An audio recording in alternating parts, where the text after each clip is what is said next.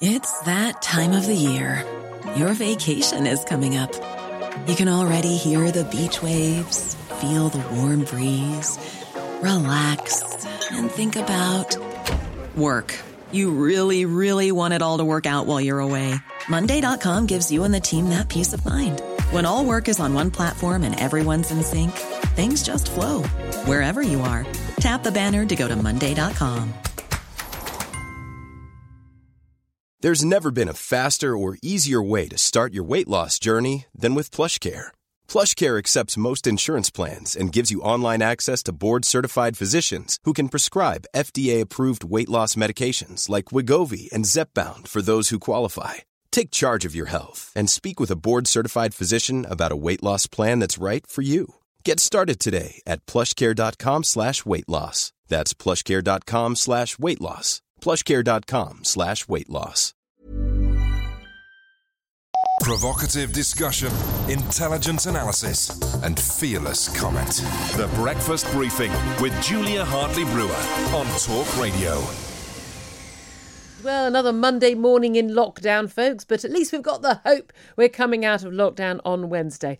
Except, of course, as you know, we're going in for most of our country into some new version of lockdown. However, there is some hope now. Very excitingly, we're going to be able to go and shop 24/7. They're going to relax all those rules in terms of what hours shops are allowed to open so that people can shop when they choose. But of course, that means less crowding in the shops. I don't know how many people want to shop at 3 a.m, but there we are. But of course, you're not allowed to be in the pubs and the restaurants with other people, but presumably you can be with other people in shops. So that could be very exciting, couldn't it? So we'll be talking about all of that. The government facing that revolt over their tiers vote in the Commons yesterday, with this promise from the Prime Minister in a letter he wrote to MPs saying that don't worry, it'll only be 9 weeks. We'll end the tier restrictions on February the 3rd. But given the number of promises we've had all the way since last March, when it comes to, it feels like a lifetime ago, doesn't it? It's not even a year ago, folks, about, it's just a few weeks, flatten the curve, just one lockdown, no second lockdown. Now we've got Dominic Raab, the Foreign Secretary, talking about a third wave and a third lockdown. I've no doubt at all we're going to be in a third lockdown in January. I think it's going to go from restrictions to lockdown to restrictions to lockdown. We're going to do it forever and ever and ever. But some good news, as I mentioned, we are seeing the infection rate going down. Key thing is, though, it did go down before we had the lockdown. It was going down anyway. So we'll talk about all of that throughout the show. And joining me for all the chat this morning, Emma Revel from the Institute of Economic Affairs. Good morning to you, Emma. Morning, Julia. Good morning. Lovely to chat to you again.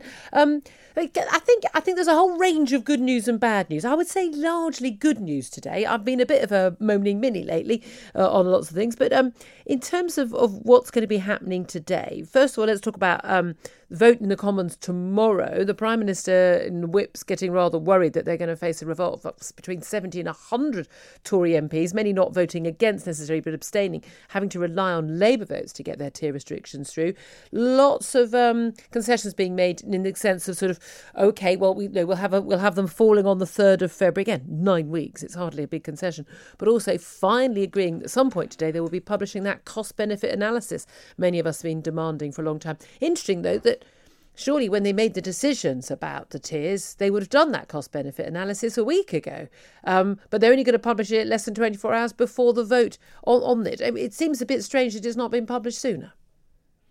Yeah, it's almost makes you slightly suspicious as to what it actually shows, doesn't it? The fact that they haven't... very suspicious. If it showed the benefit was enormous, you think they'd have been waving it around at every press conference. They'd have had it on every slide going. So I'm a bit suspicious about it.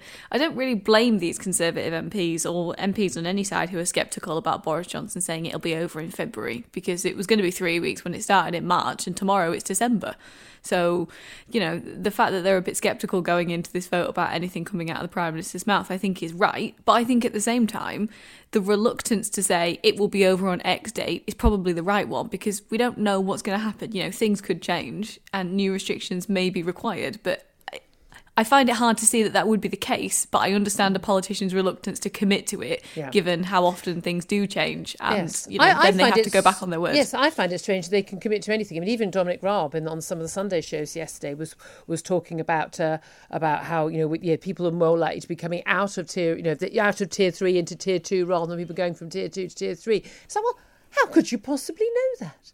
I mean, how could you? If this is based on the science and the data, you can't possibly make that statement unless these decisions aren't made on the science and the data, and they're made on the basis of political whim on the back of the envelope. And again, the amount of people, I've had people tweeting me this morning in response to my tweet saying, infection rates are down according to, this is the REACT study, Imperial College. Tim Spector's Zoe app study from King's College has already shown infections were falling. All of the data showed that infections were falling long before lockdown. Hospital admissions peaked on November the 5th during lockdown, but given that there's a 2 to 3 week lag in hospital admissions, that could not possibly be as a result of the lockdown.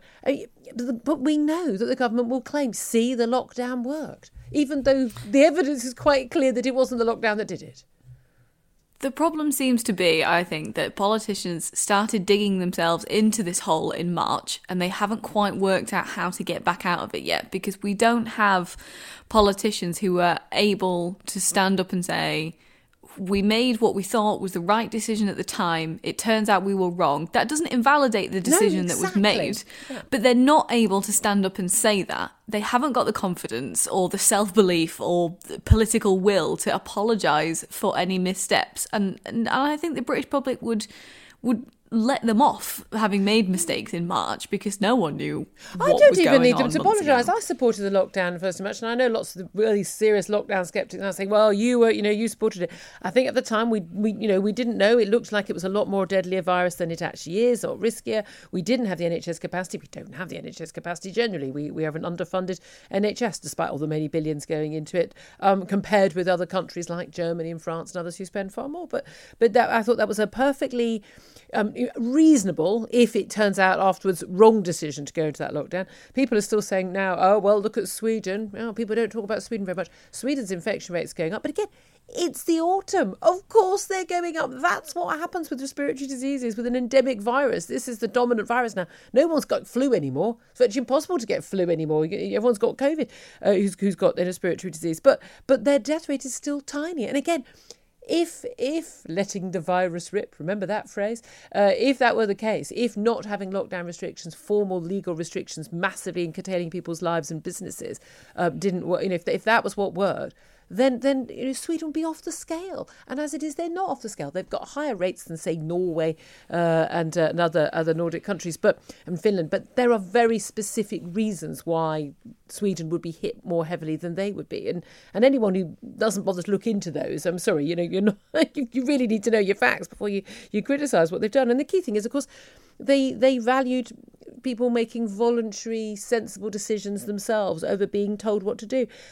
What did you make of the latest anti-lockdown protests on Saturday? We've seen them across Europe, actually. I mean, extraordinary little publicity given for these things. Huge publicity for Black Lives Matter protests whenever they've taken place. But the British media seem to have no interest in anti-lockdown protests. I mean, the whole of Berlin, the whole of Paris, very violent protests in Paris, also specifically over a new law about politicians about police being photographed.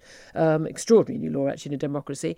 But the anti-lockdown protests in central London at the weekend saw some very heavy-handed policing, 155 arrests, very much in sharp contrast to what we saw with the policing of Extinction Rebellion protests and Black Lives Matter at the height of the pandemic. I'm finding this particularly difficult because I think I'm the sort of person who's inclined to believe that these things happen, by accident. There's not a sort of a plan for these things to be policed in different ways. But I'm finding it increasingly hard to hold on to that view because, as you say, it does seem to be that some protests are allowed to go ahead with much bigger numbers, I think, as well. And yet smaller protests are being policed very excessively. I'm not an expert, but from what I understand, as long as protests follow social distancing guidelines, they are allowed to go ahead under the coronavirus laws. These things aren't illegal, as the police keep saying, and yet they are being shut down. So I think even I'm reaching a point where I'm thinking, okay, this is starting to look a bit suspicious about how differently these different types of protests are being treated. And again, I've never understood when people are protesting something the government's doing that they should then turn their violence on police. And I'm sure there were a few people who are the troublemakers who turn up to any protest, and I absolutely support our boys in blue on that front, but the videos I was watching, and I was watching it extensively because I wanted to get a view of it and talk to people who were there. They were sort of almost against that, what we've seen in some very non-democratic countries, some snatch squads almost, just peeling off people who were just standing around. We have a right. We have a right in this country to protest. These people did not appear to me to be putting anyone at any risk. I just find it extraordinary that they were treated in that way. Let's talk about what is going to change this week, though. And again, I booked my dinner out for Thursday. I thought lockdown finished on the 2nd of December. Again, this is how unclear. And we remember we've had in Wales, didn't we, that the Welsh government weren't clear when their lockdown finished and got their legislation wrong.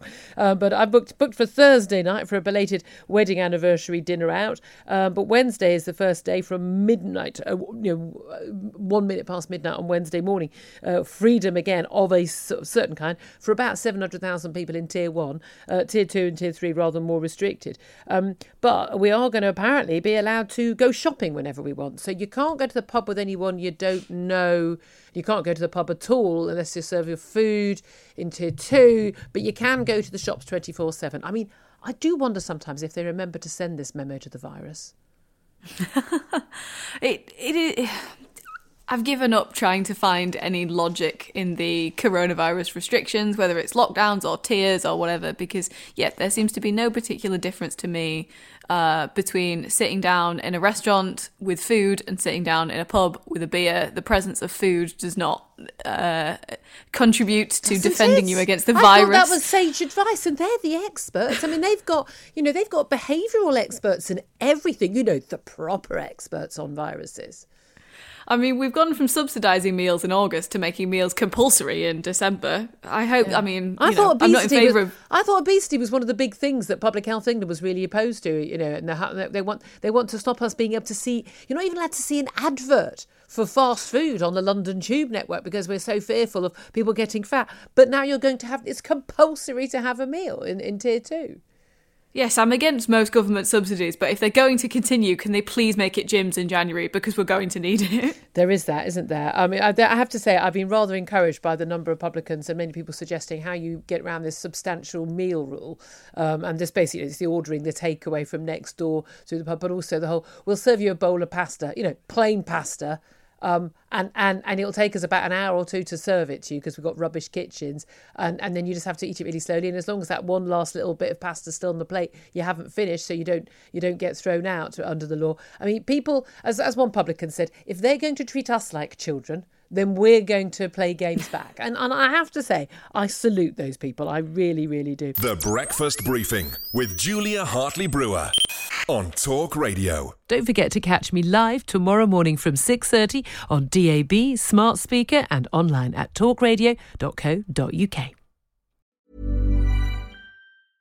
Normally, being a little extra might be a bit much, but not when it comes to healthcare. That's why United Healthcare's Health Protector Guard fixed indemnity insurance plans, underwritten by Golden Rule Insurance Company, supplement your primary plan so you manage out-of-pocket costs. Learn more at uh1.com. Planning for your next trip? Elevate your travel style with Quince. Quince has all the jet-setting essentials you'll want for your next getaway, like European linen, premium luggage options, buttery soft Italian leather bags, and so much more. And is all priced at 50 to 80% less than similar brands. Plus, Quince only works with factories that use safe and ethical manufacturing practices. Pack your bags with high-quality essentials you'll be wearing for vacations to come with Quince. Go to quince.com/pack for free shipping and 365-day returns.